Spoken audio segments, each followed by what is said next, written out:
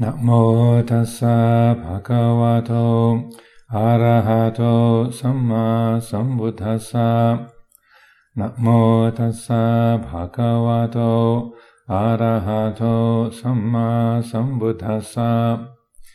Namo tassa bhagavato arahato samma sambuddhassa. Buddhang dhammang sanghang namasami.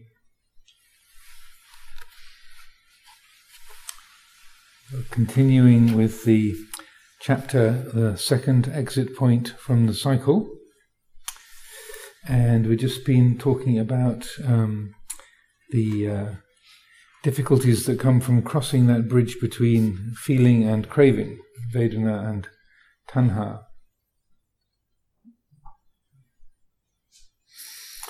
This principle goes against a lot of our current cultural conditioning. In the West, we put a lot of effort and money and energy into getting lost in what we like and what we love and what we hate. We pay good money to get carried away by that train. I'm speaking from my own experience. There can be a certain thrill and excitement that comes from being carried away from that type of absorption. Biting the apple.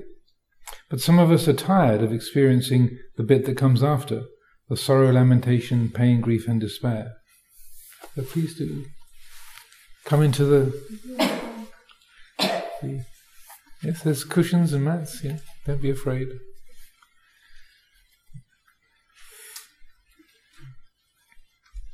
In terms of working with the mind, the most common teaching of the Forest Ajahns is the aiming of attention at the connection between feeling and craving, Vedana and Tanha. This was a common teaching for Ajahn Sao, Ajahn Mun and Ajahn Chah, and it was a common teaching in classical times as well. This connection between feeling and craving is described as the weakest link of the cycle. This is where we can have the most effect with the least complications and painful side effects.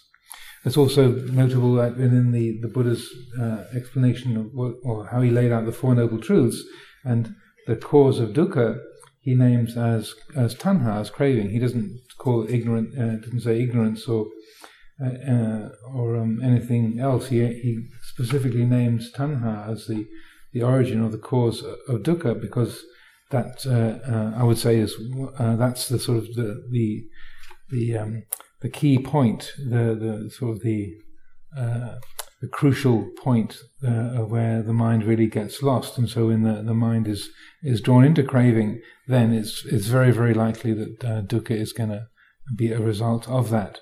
So in the teaching of dependent origination, the cycle starts at avijja, at ignorance, but I feel it's significant that in the description of the Four Noble Truths, which is the sort of pocket version of dependent origination, that the Buddha highlights tanha, craving, as the source, as the cause of dukkha, because it's much more tangible, visible and apparent than avijja, that's sort of just not seeing clearly or not being completely mindful, not being aware. That's far more difficult to discern, or is a bit more vague and unclear, whereas craving, tanha, has got a lot more in the way of sharp edges. The emphasis is on learning how to be restrained with respect to pleasant feelings, how to be patient with painful, uncomfortable feelings, and alert to neutral feelings. This kind of learning to work with the realm of feeling is the centerpiece of our forest tradition training. On a practical level, this is carried out through learning how to find contentment with having very few possessions or desire objects. That said, we don't aim to torture ourselves, but the forest monastic life is a very direct training, aiming right at our attachments and habits, our preferences. Most of us don't realize the degree to which the mind is addicted to chasing things that are pleasant and resisting things that are painful. If we become aware of the degree of addiction and learn how to not get lost in feeling, at that moment where feeling changes to craving, we free the heart in a very radical way. And a few sessions ago I was talking about this being the basis of the forest tradition practice and Dhutanga practices.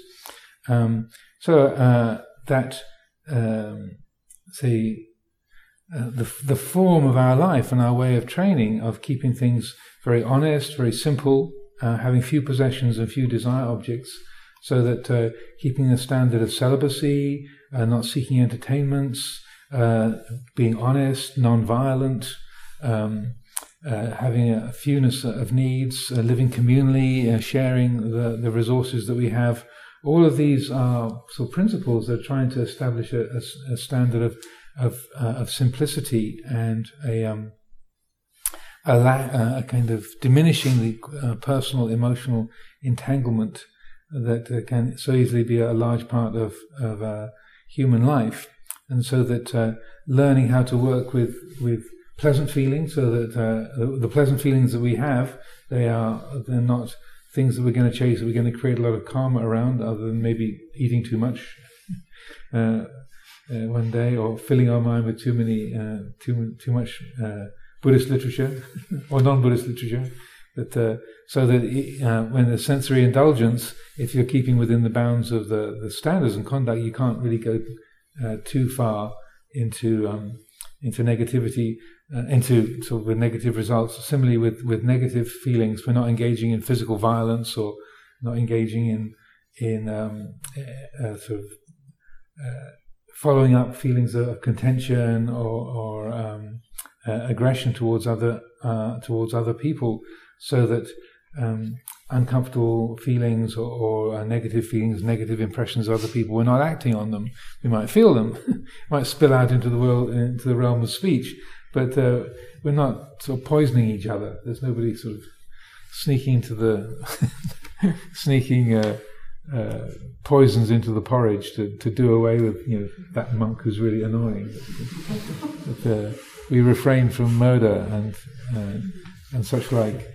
So that the aim of our lives and the way of life is simplicity, keeping things very benign, and so that we can watch the patterns of liking, disliking, and neutral feelings, that they can be known without the mind getting sort of drawn into emotionally intense and karmically loaded choices like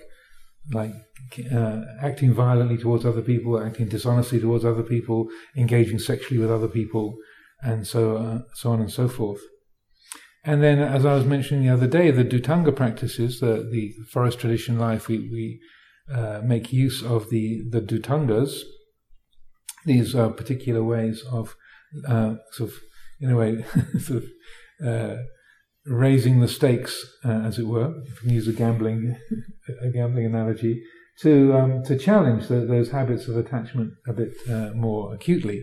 And so things like limiting the amount of food you have, or how many times, eating strictly one meal a day, or limiting your things in terms of your living space, having very few possessions or very few furnishings, with sleep, just sleeping so many hours a day, or not lying down to sleep and such like. So that again, I realize most people are lay people here, but we're all living in a monastery out of the forest tradition. So it's helpful to understand that these Dhutanga practices, they're not a form of self-torture. They were all specifically allowed and described and allowed by the Lord Buddha, that they're ways of challenging those very basic attachments we have, as I was saying the other day, to sleep, comfort, food, and personal space. That's generally what they're all sort of geared towards those very basic instincts, what I would call the reptile brain territory of the mind. And so that and I've often said when I was a novice, I undertook the practice of just living on the food that was given on the alms round through the village. It was amazing. You could see what was on the plate of a villager about 50 yards away, and you're sort of fourth or fifth in line, and you could see past all the other novices and monks, all the way to the villagers kneeling down on the village street, like 50 yards away, and you count the bananas.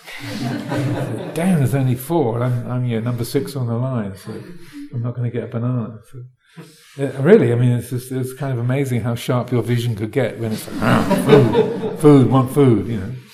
And with a 21-year-old's body with a fully active desire system, the only thing you can, the only desire objects you can latch onto is food. Then it's amazing how clear a plate can be at 50 yards. So that, but those are the kind of you don't do it to torture yourself or make life difficult, but it's to get to know those instinctual attachments. Food, sleep, comfort, personal space, and such like, so that there's a skillful and deliberate challenging of those instinctual reactions, not because discomfort is intrinsically liberating, but because the very act of having chosen to create that limitation, you've asked for it, you've deliberately taken that on, so it gives it a different context. And so then it's an opportunity to look at that, wanting to get comfortable, or wanting to not be so hot, or not too cold, or wanting to not feel hunger, or see how the mind relates to food, and so on and so forth. It was interesting to me because living in northeast Thailand in the late 70s, it was the food was very, very poor. Generally, it was. Wat Pah Nanachat was very well supported, but still, it was a kind of protein and vitamin-free diet. I would say, with all great respect to the villagers of Bung Wai and Warin locally, but the food was generally pretty poor, and so I was so skinny when there were not that many white monks coming off the plane. But when my mother and my sisters were there at the airport to meet me, also a couple of the monks from Chithurst. And my sisters didn't recognize me. There were not a crowd of white. I mean, I was the only one white monk. I mean, I did have a lot of hair when I left, but I had no hair when I came back. And my mother recognized me, but my sisters didn't recognize me. So anyway, I went when I came back to England. It was because my father had had a heart attack, and then a couple of days after I'd arrived. And my mother had met me at the airport. Then when my dad was off the critical list, then my mother collapsed. So she was in one hospital, and my father was in another hospital. And so I stayed with the family, with my sisters, shuttling back and forth between different hospitals for about 3 or 4 weeks. Then my mother came out of the hospital; she recovered, and so during that time, I was being abundantly fed with. The English diet of sort of feed the boy. He's hungry, and I put on about, what would it be? It was about a stone. In less than a month, I put on probably about 6 kilos, 7 kilos in a month. And it was what was really interesting in terms of meditation was, whereas in Thailand, a lot of my mind, my fantasy life would go towards food and expectation of food. Once my body was sort of nourished and there was lots of food around, then it was amazing how I could sit for a whole hour and the idea of food didn't cross my mind. It's like, oh, that changed, and just seeing how that. The conditions as they were produced those particular mind states of, food is good, where is food, I want food. And then when the body had a bit more nourishment in it, then that was completely gone. So something that had been such like a strong or repetitive presence, seeing, that was totally dependent on conditions. And with when the conditions change, then those mind states don't have any basis, they don't arise. So these Dhutanga practices are about getting to know how convincing those urges towards comfort or personal space or food and sleep and so forth, how convincing, how powerful they can be, like as and they're not sort of non-verbal, non-conceptual forces that we feel. They're very much reptile brain and non-conceptual forces in the mind. But we can recognize, this is, even though this is, it declares itself as something real and important and solid, it is just a mind state. and then the attention doesn't have to be absorbed in that, doesn't have to be carried away by that. And so the purpose of the simplicity of our life, and particularly the Dhutanga practices, is to help develop that skill to get to know the realm of feeling, liking, disliking, and so forth, without confusion, just to know that this is feeling, and to help them to train the mind not to cross that bridge between feeling and craving. So it's like developing those spiritual muscles, if you like, that's spiritual strength to know just because you're hungry, it's not the end of the world, or just because you've eaten too much and then you're full, then it's also not the end of the world. But the mind is getting to know that realm of feeling directly, and is learning how not to be confused or to be entrapped in that. So, any thoughts, questions? Okay. One other example that comes to mind, actually talking about this, many of us don't realize the degree to which the mind is addicted to things. A very interesting experience when I went to a conference with His Holiness the Dalai Lama in McLeod Dharamsala in India, and it was March, and it was a conference for a number of Western Buddhist teachers to meet together with the Dalai Lama. And we were all staying in this particular hotel in McLeod Ganj, which is a little town up on the hill where the Dalai Lama's monastery and sort of home village is. And there were power cuts. Power was out in McLeod Ganj, and so there was about 25 or 30 of us as Western Dhamma teachers. And so one of the people in the group. It was March. It was about this kind of temperature, sort of cold, damp. Not quite freezing, but definitely damp and dank. They have a wonderful word in the north of England, dreich. It's a Northumbrian word. Dreich is a kind of cold, damp, grey, dreich kind of weather. So anyway, this particular Dhamma teacher sort of asked the hotel manager. My clothes are quite damp from from our travels. Can I use a drying machine? Terribly sorry, madam. There's no power. We don't have a dryer. She said, no. But I've got to dry my clothes. We have no means of creating heat for you, madam. This is the temperature it is. You'll just have to hang your clothes up and wait for them to dry. She said, but it's cold and damp. They're not going to get dry. And I'm sorry. And it was. I'm not trying to make fun of her or belittle her, but it was really interesting how she became really distressed and she'd never come across, having a sort of comfortable Western middle class life, she'd never come across a situation where she couldn't just have dry clothes, or that they could get warmth in a room. It was just. She'd never experienced that, and it's like, but you don't understand. I've got my everything's damp, and this poor fellow was like, "Sorry, madam, nothing to be done." But it was really interesting. Someone who's a very gifted Dhamma teacher and very highly respected. In that moment, it was like that revelation of how there was an expectation of I can always have dry clothes, or I can find a place of comfort. And not knowing what to do, not knowing how to handle that sense of no, it's cold and damp, and here it is. It's like this, and at that time, not having a refuge for that.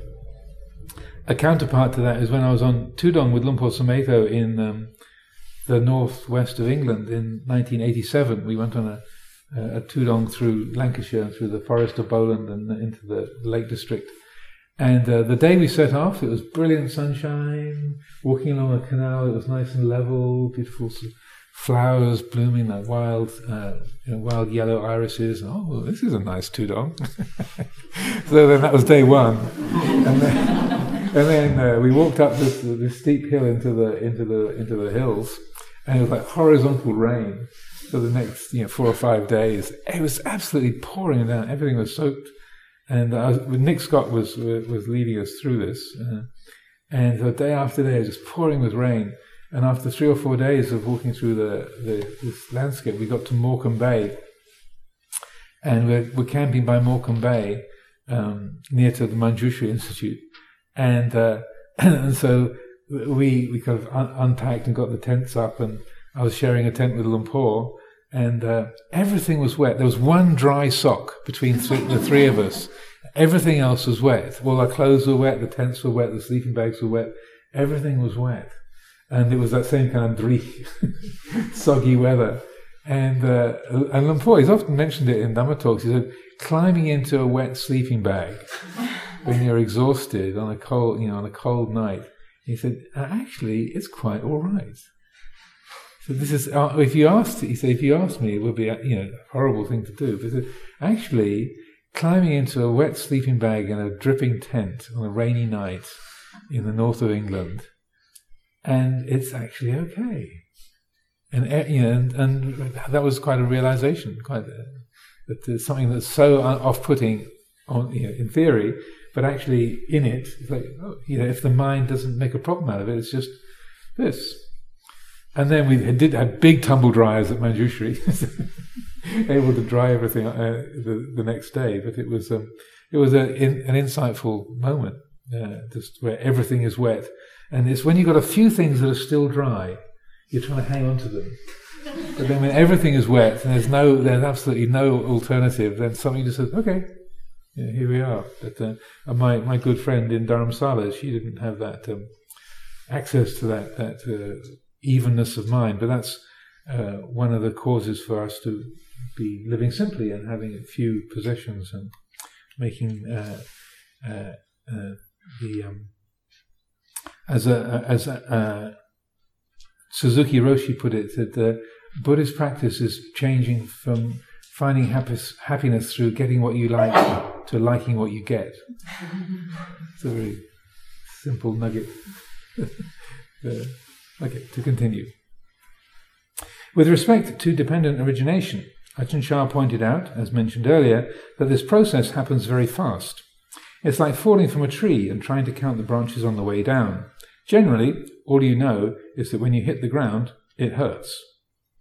In terms of neurophysiology, phassa, sense contact, is the electrical impulse going from the sense organ through the nerves to the brain. In the case of vision, light is registered, captured by the eye. An impulse travels through the optic nerve to the brain and triggers the region of the brain that relates to vision. This is phassa, the electrical sense contact. Vedana, so it's a Sarayatana Phassa Vedana, 6 senses, contact, feeling. Vedana is probably best translated as sensation rather than feeling, because the word feeling tends to carry the sense of emotion. Vedana is almost always defined as simply pleasant, painful, or neutral sensation. And so Anagarika Margaret's not here today. But anyway, she brought up the other day that there are broader definitions or other places where it does refer more to qualities of emotional tone. So it's what I've written here in the book is it's a kind of rough description. But the other aspects of what's called pleasant mental feeling is somanassa. So when we do the funeral chanting, we go through the vipassana bhumi, the basis of insight. So that somanas indriyam, domanas indriyam, upeka indriyam. So somanassa is pleasant mental feeling. So it's a kind of Vedana, but it's a specifically mental feeling. And domanassa is unpleasant mental feeling. And so a number of say mind states or things that we deal with in terms of Western psychology, in terms of depression and or self-hatred, self-criticism, depressive mental states and such like, then domanassa would refer to a certain amount of that. There's a certain overlap between domanassa and the Western psychological ideas or principles of depression. And there's a particular Buddhist group that I think their website is kind of domanassa.org or .uk. .uk is And it's using Buddhist meditation to work with depression, using particularly mindfulness-based cognitive therapy for depression. And so that I haven't looked it up, but recently. But so they use the term Domanassa as sort of the name for that that group or that collection of teachings and materials that they make available. So, Vedana, it is not complicated. We inherit this from our most remote ancestors, little monocellular plankton of billions of years ago. Even an entity as simple as that can perceive, does it hurt? Does it not hurt? Is it pleasant? Can I ignore it? Can I consume it? Will it consume me? Vedana is generally a very basic experience. So that the most rudimentary forms of life in little zooplankton or monocellular entities, that they know what is edible, what they can consume in terms of food that's nourishing, they can move towards it. What's dangerous, and they can move away from it. What's a predator that's going to attack them, then they can recognize the signs of a predator and move away. So these instincts of pleasant, painful, and to be ignored, they're very, very fundamental. They're kind of very ancient, deeply rooted instinctual impulses in us. So they're not easy to ignore or overlook. They have and so it's important to recognize that the power or the strength that those the realm of Vedana has. These are very ancient, deeply rooted instincts. So that and I think this is one of the reasons why the Buddha points to tanha as the cause of dukkha. It's like recognizing that the habitual reactions to Vedana, pleasant feeling, painful feeling, neutral feeling, are so strong, so deeply rooted. It's very easy to cross that bridge. I want, I've got to have, or I don't like, or this is dangerous, get away, or I hate. Those are very powerful forces in the mind. But by pointing directly to tanha, say, pay attention to this spot, Vedana Pacaya Tanha, and then that can make all the difference in the world if that realm of feeling is genuinely understood, and there's we develop a kind of robustness or strength in relationship to liking, disliking, and neutral feeling. Then that goes a long way to supporting our spiritual efforts. And again, it's one of the main reasons of the mode of practice and the way of life that we have in the forest tradition. The question can arise, what is it that knows Vedana? The simplest answer is that it is the awareness of the mind. Awareness is the medium of knowing. It's the means whereby anything and everything is known. On this point, I would suggest to keep it simple rather than to try to conceptualize the nature of that awareness. All that needs to be known is, here is pleasant feeling, painful feeling, neutral feeling. This means being aware rather than thinking about awareness. In this way, the habit of crossing the bridge can be observed and understood. We can learn how the mind shifts from experiencing a pleasant feeling to, oh, I want to have that.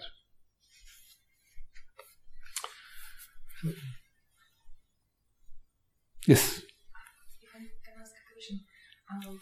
Pleasant feeling is something that is promising, right? So, if, for example, you see something and okay, I can consume it, and it's promising that it will give some nourishment. It means that emotional tone is pleasant, and you are encouraged by the body to do it. And if it's some kind of thought, like mental impression, and like somebody said to you something, and it means like something good for you in social terms or in terms of future, and it has a positive tone to it, so it's also promising. But it's still not tanha yet, right? So if in terms of idea or thought, and you have pleasant feeling, some joy arises, it means that it's something like your mind calculated that it's something good for you for the future. But after it, like you can recognize that what it's doing, and still not to cross the bridge to tanha. Yeah, if it's the point where you believe in the promise, It's like looking at an advert, an advertisement in a magazine or a newspaper or on it's some kind of say thing that is presented. It's promising you if you go on this holiday you'll be happy, or if you have this watch then you'll be it'll be reliable and be giving you all kinds of wonderful possibilities and such like. So you can know that there's a promise there. Or the other side with the threat, and the negative, you can know that it's going with like advertisements.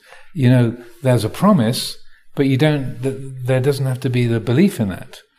That you can recognize, this is making its presentation of it's promising happiness if you have this car or this holiday or this watch or whatever.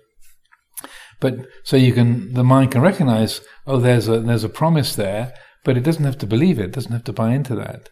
So I would say you're exactly right. It's the knowing this is likable, this is pleasant, this is attractive, but so what? There isn't the compulsion to pick it up. So where it becomes tanha is the mind is born into that and say it believes in the promise, or it believes in the threat, and so it's buying into the content of it. If there's an awareness, this is a promise, or this is something that's is being presented in a way to attract the attention. Okay, it's just that much. The mind isn't adding anything onto it. It's just knowing it as it is. So the word asada, gratification, and then its partner adinava, the downside or the shadow, the liability. So it's very helpful to get to know that and I mentioned it a few times, how the Buddha is acknowledging that yes, there is gratification when there is something that's pleasant, like a pleasant taste or a sound or a visual object or like say a promise of this is that, this looks good, or this tastes delicious. That gratification, that asada, is there, but the problems come when the mind then buys into that and thinks, this is going to make me happy in a substantial way, or I can keep this, or this makes me a good person, or an impressive person, or a powerful person, an attractive person, that kind of thing. And so that it's knowing that it's not a matter of pretending or suppressing that gratification, or like to not see or feel, taste anything, to kind of neutralize the senses. It's not a matter of wiping out sense activity. And I feel like that's very helpful in the Buddha's teaching. Like, yes, there is the gratification, but its partner is the adinava, the liability. That yes, there is that. It's gratifying, but there's its partner in that. If it can only be exciting or satisfying to a certain degree, or if it can't make you permanently happy, or it can't bring all of the effects that you think it might do. And if you invest hope and commitment in that object, whatever it might be, again, not just watches and cars, but also Dhamma teachers, or the monasteries, or that is the thing that's going to make all the difference, and the mind buys into that gratification. Then the liability, the degree to which you've invested in that, then you also invest in the heartbreak that comes when it lets you down. The monastery is not such a welcoming place, or the watch breaks down, or your car gets scratched, like in that example. They go together, the asada and adinava.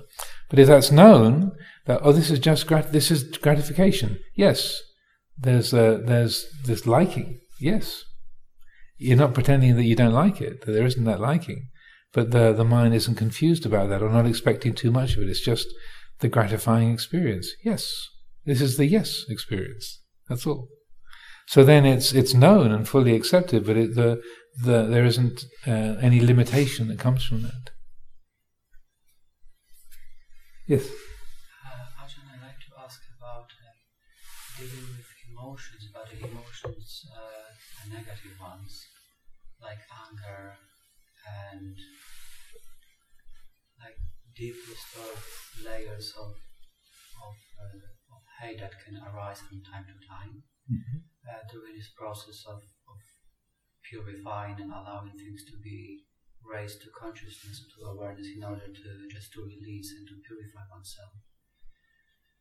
And when I look sometimes at those moments where the anger or hate can arise, even though there is the experience that's impersonal because that's not who I am, but sometimes when the awareness is not swift enough, the discernment is not swift enough, that energy can slip through and take form of thought.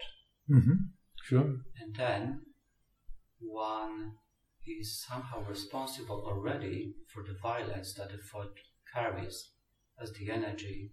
So my question would be, is that the karmic already creating a karmic response, even the thinking of thought, which I understand is not me?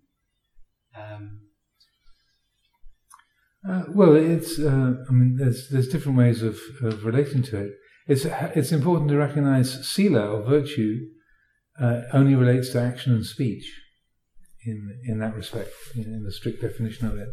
And so, if there is a skillful attitude, if like violent or angry thoughts and feelings arise, if they've already sort of come into being, if the practice is developed, then there can be a recognition of knowing those feelings, knowing those emotions and those waves, and not suppressing them, but not identifying with them as me and mine, but knowing them as they are. So if you've read or listened to many of Luang Por Sumedho's Dhamma talks, he experienced a lot of anger when he was a young monk and a novice, and he always thought of himself as a very sort of friendly, loving, liberal, easygoing kind of a person, and he didn't realize how much he just sort of had suppressed his angry impulses. So when he was spending that first year in the kuti in Nongkai, when he was a novice, he was astonished at the waves of rage that would come up in relationship, particularly to his family, his parents and so on. And so this thought, I'm a nice person, I would never do that. Kind of surprised at the intensity of it, but it was really just, in a sense, letting go or acknowledging things that have been suppressed or hidden away. So if it's understood and known for what it is, then it's more like it's the resultant karma, it's the vipaka of habits that have been created in the past. It's like, okay, it bears this fruit. But if it's not acted on, or if it's not suppressed or identified with, I've got an anger problem, I've got to do something with this, so I don't have this anger problem, so it's turned into me and mine, then that either suppressing or indulging or even that kind of identifying with that's all going to be feeding it or kind of making it stronger, creating new karma around it. But if it's just known for what it is, then it's just the sort of resonance of, or the results of past actions, past habits, and so there's nothing negative about it at all. Like Luang Por Chah was famous for his having a short temper, and that he had to work with a lot. And in the book The Island I put together with Ajahn Pasno, recounted this incident where a palm reader came to Wat Pah Pong, and Ajahn Chah was very anti-superstition and astrology and fortune telling of every kind. And this guy who came to visit, he knew, and he was a professional astrologer, and he thought he was going to keep quiet about his livelihood. But he found himself trying to look to see Ajahn Chah's hands as he was sitting and talking and making gestures. And so he, after being with Luang Por Chah for quite some time, he couldn't resist. Think, well, I know he's going to give me a bad time because he's really down on fortune tellers, but he couldn't resist. So at the end, he asked Luang Por, Luang Por, I realize, you don't approve of astrology and fortune telling and such like, but I'm a palm reader and Mordu, kind of. I'm a sort of psychic astrologer type. Mordu it literally translates as a doctor of seeing. So that's or like an astrologer or fortune teller. It's a very broad category. Anyway, so Luang Por Chah gave him a bit of a bad time. Eventually said, "Okay, take a look. Tell me, am I going to win the lottery?" The kind of thing. So anyway, the fellow looked at his hands and said, and he was quite startled. And he said, "Luang Por, this line here says you've got a lot of anger." And Luang Por said, "Yes, but I don't use it." So that he was aware of that habit, and it had been a big feature of his life. He'd be really impatient and intolerant of people and things, but he'd worked with it a lot, so that that didn't have a place to land, and that his comment was, "Yes, but I don't use it." So that, and then when Luang Por Dun similarly was asked by a disciple when he was in his 90s. Luang Por, do you still have anger? And he said, "Ni damai ao," which is like, it's there, but I don't accept it or I don't receive it. Like something comes in the post and it's come to the wrong address. You say, "Oh no, you brought the parcel to the wrong address." It's a return to sender. It's not for this address. You take the parcel away, so that it's not received or not accepted.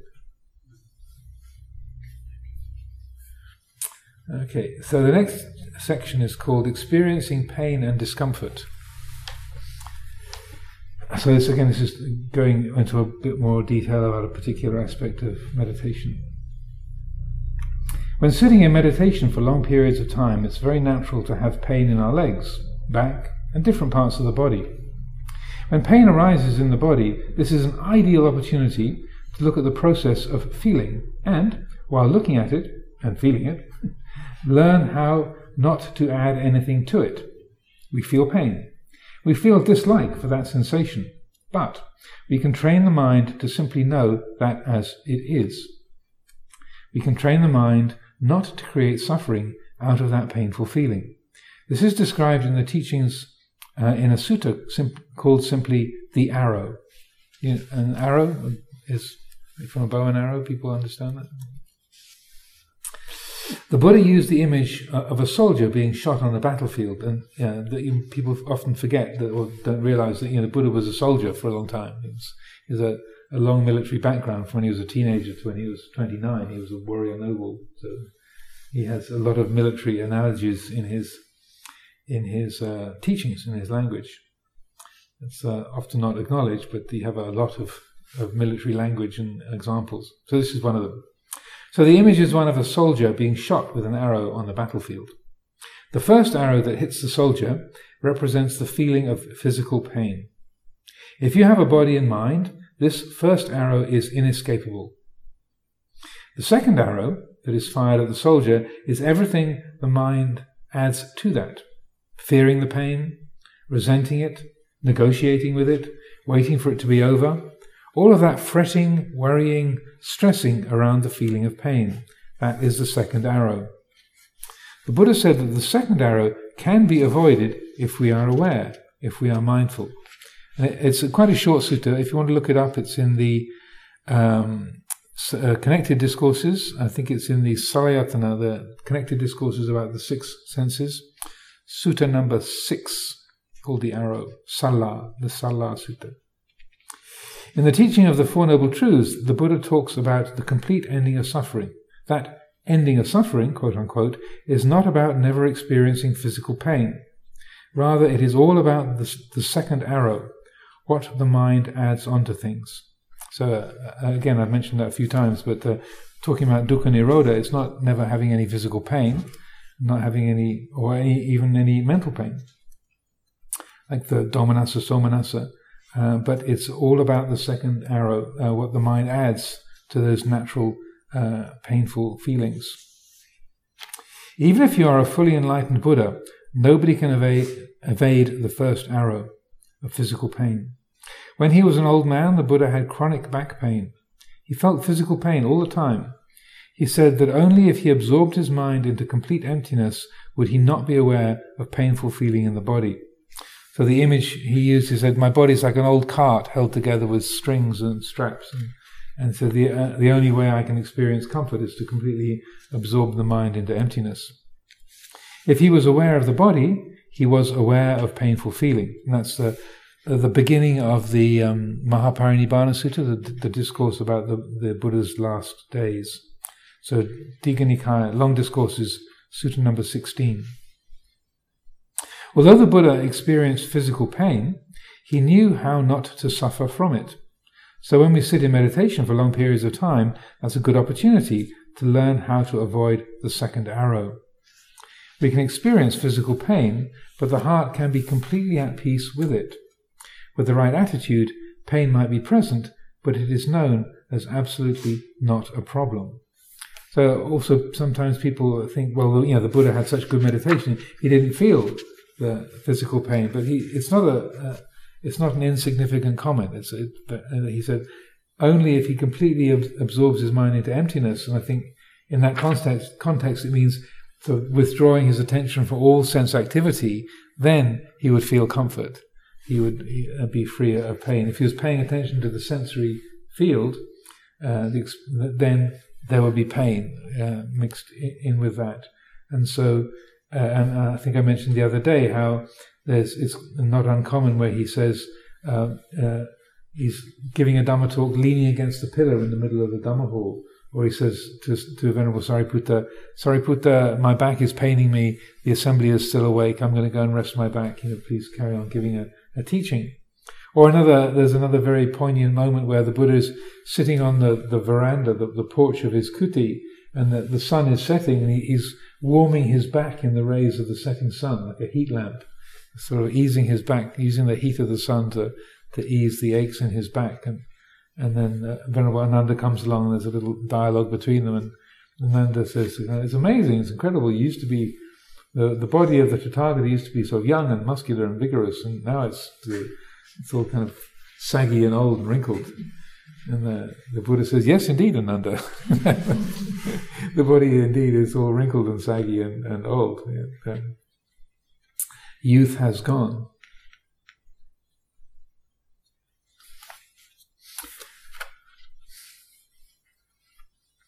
The advice Ajahn Chah would give about physical pain in meditation was to make the effort to work with it.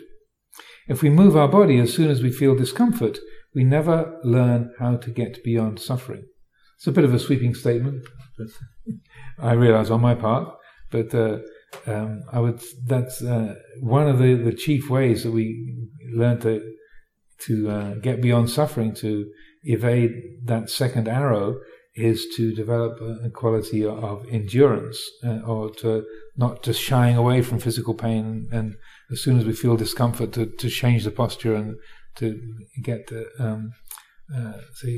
to get rid of the painful feeling as fast as we can, but to develop something of a quality of patience. So, if we move our body as soon as we feel discomfort, we never learn how to get beyond suffering. We never learn how to avoid that second arrow. If we're trying to pay attention to our breath and we start to experience pain in the knee or the thigh or the back, we may think, if only that pain wasn't there, I could concentrate properly. It really hurts. I wish it would go away. I'm not reading anybody's mind. This is just very familiar, I think, for probably all of us, that this is the way the mind works. We unconsciously create resistance, negativity, aversion, fear around the painful feeling. When we notice that the mind is reacting to the pain in that way, the most helpful response is to turn the attention to where the painful feeling is. Don't think of it as an unwanted intruder, but instead make it the center of attention. In other words, invite it, welcome it in. When we bring attention to physical pain, we notice that there are two aspects to it, a physical aspect and a mental aspect. On the physical side, there is usually resistance. The body tenses up against it. The muscles become tight and rigid in the area of that pain. So, firstly, we place the attention on that area and consciously invite those muscles to relax. Let those muscles be free of tension, free of stress and tightness. When working with the tension that comes from the mental aspect, consciously bring to mind the quality of patience, thinking, it's a painful feeling, but it can be tolerated for another couple of minutes. No permanent physical damage will happen within the next little while. Let's see if I can be fully patient, fully accepting of the sensation. Here it is, right now. It's just a painful feeling. Bring these kinds of thoughts to mind. Be accepting. Acknowledge this painful feeling as part of the natural physical process. In this manner, we relax the body and we relax the attitude. When we work with physical pain in this way, we're increasing the quality of mindfulness and awareness so that in this moment there's a more complete attunement, more complete harmony with the body's limits. If we're patient with that painful feeling, if we open the heart to it and bring forth the quality of acceptance, so like that aspect of metta or radical acceptance and kindness, then after a few minutes it's easier to recognize when it is right to move. Okay, now it's enough, it's time. The body is now under strain, so this is the time to move it. In this way, the choice to change the posture is based on kindness towards the body rather than upon aversion to pain. Oh, a couple of things to say about that. So when, if you notice, oftentimes we think, well, I'm concentrating on the breath, that's my practice, and this pain is getting in the way. So Luang Por Chah would give the standard advice of, if you are distracted by a painful feeling, you try to bring your attention back to the breath, but your mind keeps getting pulled back. After the third time that it's pulled back to the painful feeling, just make the pain the object and sort of put the breath aside for the time being and use the painful feeling as the meditation object. And then with this, even though we tend to tense up against the pain and resist it, that very stressing, that tensing up of the muscles increases the causes of the pain. It brings more stress into the system. So even though there's a kind of relief, sort of like a scratching an itch, that tensing up against it, the actual tensing, it creates more causes for pain. So it's a bit counterintuitive when you bring attention to a painful feeling, say in the knee, then to consciously relax the muscles in that area, then you're reducing the causes of the pain. So it's against that impulse to just tense up and resist it. But if you do, then you're diminishing the causes for the painful feeling. The more the body is relaxed, then generally speaking, the less pain there is. And this other principle that I'm talk about here in the last part, what I was reading is very very important, because if we change posture based on fear of pain, what kind of damage is going to happen to my body, impatience, trying to get an aversion, so fear and aversion, if that's the cause, then even though when we change the posture, we might have a moment of relief and then, oh, thank goodness, then we're also creating the conditions for more aversion and more fear. And so as soon as there's another little, kind of another twinge, then, oh no, it's come back again. Oh no, oh, I thought I got rid of that. Oh no, it's the other knee. Oh. And so that having acted on aversive and fearful, say, initiative, that being what informs the choice of changing the posture, then that's the cause, and so the effect matches that. So as I was saying earlier, that cause and effect are unified. So if you have a cause that's based on fear and aversion, then it's going to have a tense and aversive, anxious result. So in terms of genuinely working with pain in a skillful way, then to attune to the body, to know the body, to feel the sensation that's there, to really attune the attention to that feeling, then you also bring into action the intuitive sense of the body's limits. So even though it's not a calculation, There's just and you're using your own intuitive sense, the body's intelligence in a way, of knowing, okay, this joint is now being stretched, it's being strained beyond a certain limit, that this is enough. And so then, out of kindness for the body, knowing, okay, now it's reached its limit, this is definitely being stretched to a point of being overstretched. So now it's time to change the body, change the posture. And so then it's a motivation is one of kindness and the wise recognition of the body's limits. So because the choice is made based on wholesome and skillful attitudes, then the result of changing the posture then has a much more peaceful and harmonious and well integrated result. So that's what I found over many, many years of meditating, working with painful feelings, that it genuinely, at least in my experience, this is the way that it works. And so it's very helpful to be. Also, you need to be as honest as possible, because the inner lawyer, the inner legal committee can say, well, yeah, I'm only changing the posture out of kindness. This is strictly just kindness only. Phew, now I can get away from that nasty pain. So it kind of presents itself as kindness, but the actuality is like, I hate this, I'm afraid of it, and I want it to go away. So you have to be aware of the legal weaseling, not to be abusive towards weasels, but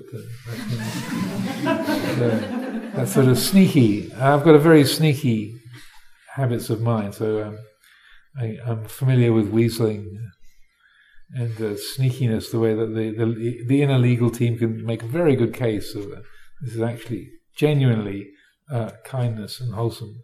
But to be as honest and sincere as possible is important. If we move too quickly, that's not helpful, because we never learn to deal with the second arrow. But if we don't move at all, that could mean a trip to the osteopath or the hospital. And there's a long list of monastics, overzealous monastics who sit got very extravagant with their yoga postures. One monk here actually he wrecked his knee, demonstrating how not to put the legs into a lotus posture. Saying, whatever you do, don't do it like this.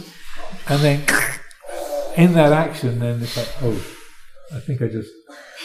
And he had to go to the doctor. So that was embarrassing. So so there's a long list of people being overzealous, and also coming from the sense of idealism, and I'm going to do this. I'm going to get into full lotus and sit there for 3 hours. So it's important to not lead with the head, but to develop the practice with mindfulness and wisdom. So if we don't move at all, it could mean a trip to the osteopath or to the hospital. The middle way, capital M, capital W, is based on the attunement of the heart to the reality of the way things are. Part of this reality is the body, so that attunement to it is what guides our actions. When we develop this attitude of acceptance of painful feeling, it doesn't mean that we become numb or foolish. It doesn't mean that we take no action. Rather, there is a quality of wise attunement and mindfulness. Then we can make wise choices. Then we can make decisions based on the reality of the way things are, rather than on emotional reactivity, hatred, or desire. We don't deliberately create pain in order to make trouble for ourselves, but when it arises, we can work with it in this way and discover whether these principles are valid or not. It's important for everyone to find out for themselves whether things work in this way or whether they don't. Is this true or is it not? How do you find it to be? And maybe this the last thing to say on that. So I like to use this phrase, a self-adjusting universe. So even though I use the phrase, we can make wise choices, in essence, it's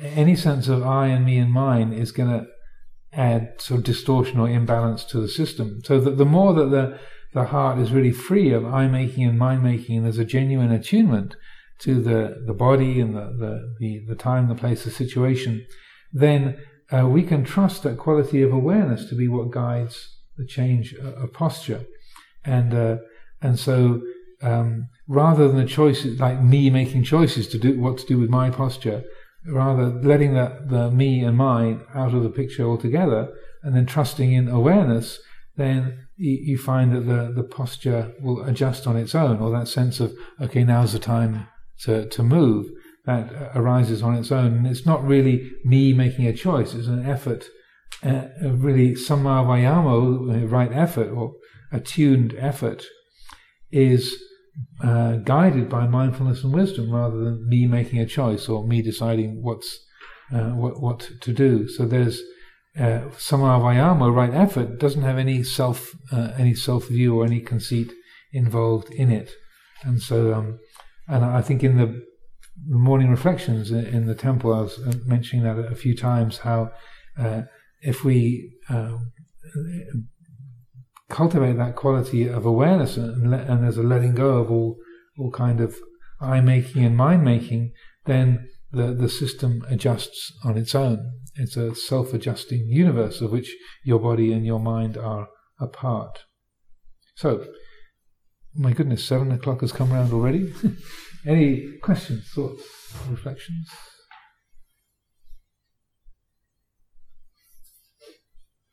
Silence. Yes, sister. What I didn't understood how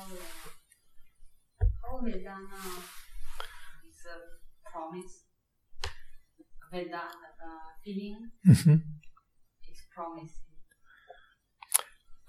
Well, if it's Sukha Vedana, and so that you promising insofar as if you're hungry and you take a bite of some food that is you experience as pleasant, then you take a mouthful and you go, "Ooh, this is good. This is a good apple," or whatever.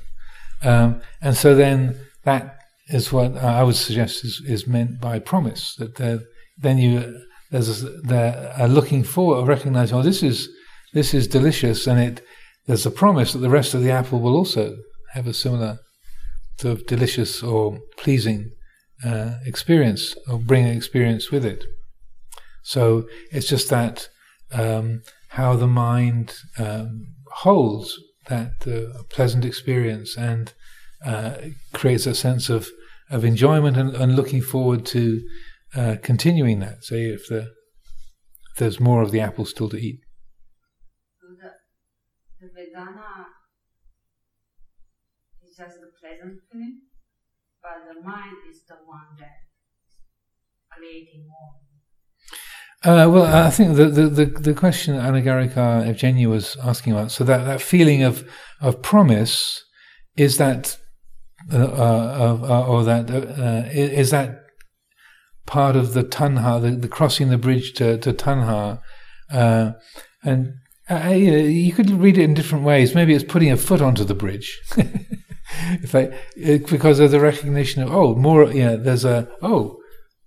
this would be nice, would be good. So you're recognizing that there's a feeling of attraction or interest. But if there's enough mindfulness, then you know that attraction or that interest, it's only got it's not something that has to be followed. So that there's an attraction, there's liking. No, that's just that. That liking, I would say, is in the realm of feeling. It's like it's Sukha Vedana.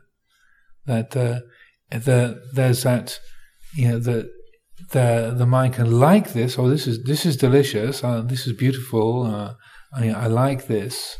But that liking doesn't have to lead to. There can still be a very clear and spacious appreciation of liking, without the mind being caught up in that.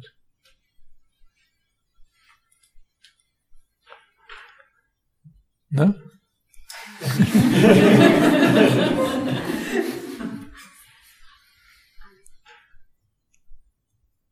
That's a very important principle, really. That because with letting go of tanha, it's not a matter of never experiencing dislike or like. Pain is still painful, and pleasure is still pleasurable.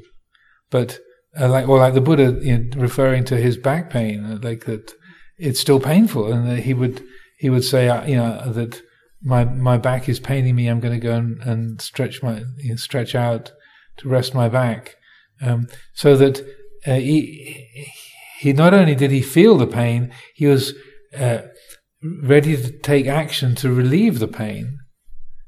But still, the mind was not giving rise to tanha. It's like taking, and I feel those are very significant teachings. So that he was mindfully taking steps to reduce the pain, but without creating a problem out of it, from the basis of enlightenment. And so I feel those are really important examples for us.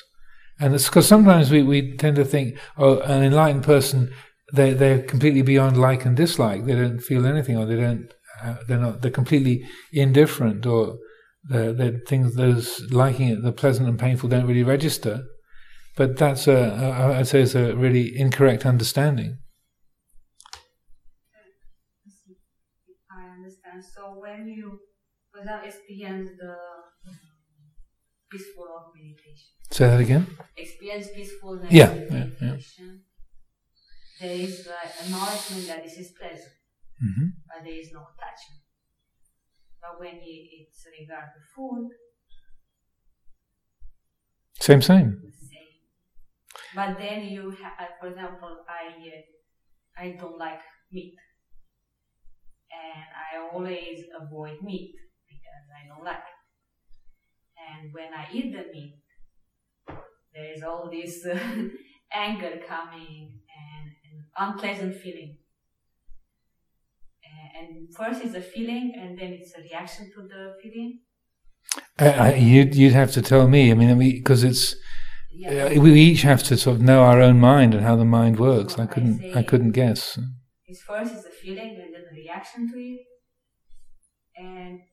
But the feeling is unpleasant because either to the touch, or to the smell, or the taste, or the seeing of the meat. And then the mind reacts to it. But if I'm mindful, then I see all this process, and I can cut all this happening, that attachment to it. But there is no more judging. This is pleasant. This is unpleasant. This is, it's just that's suffering.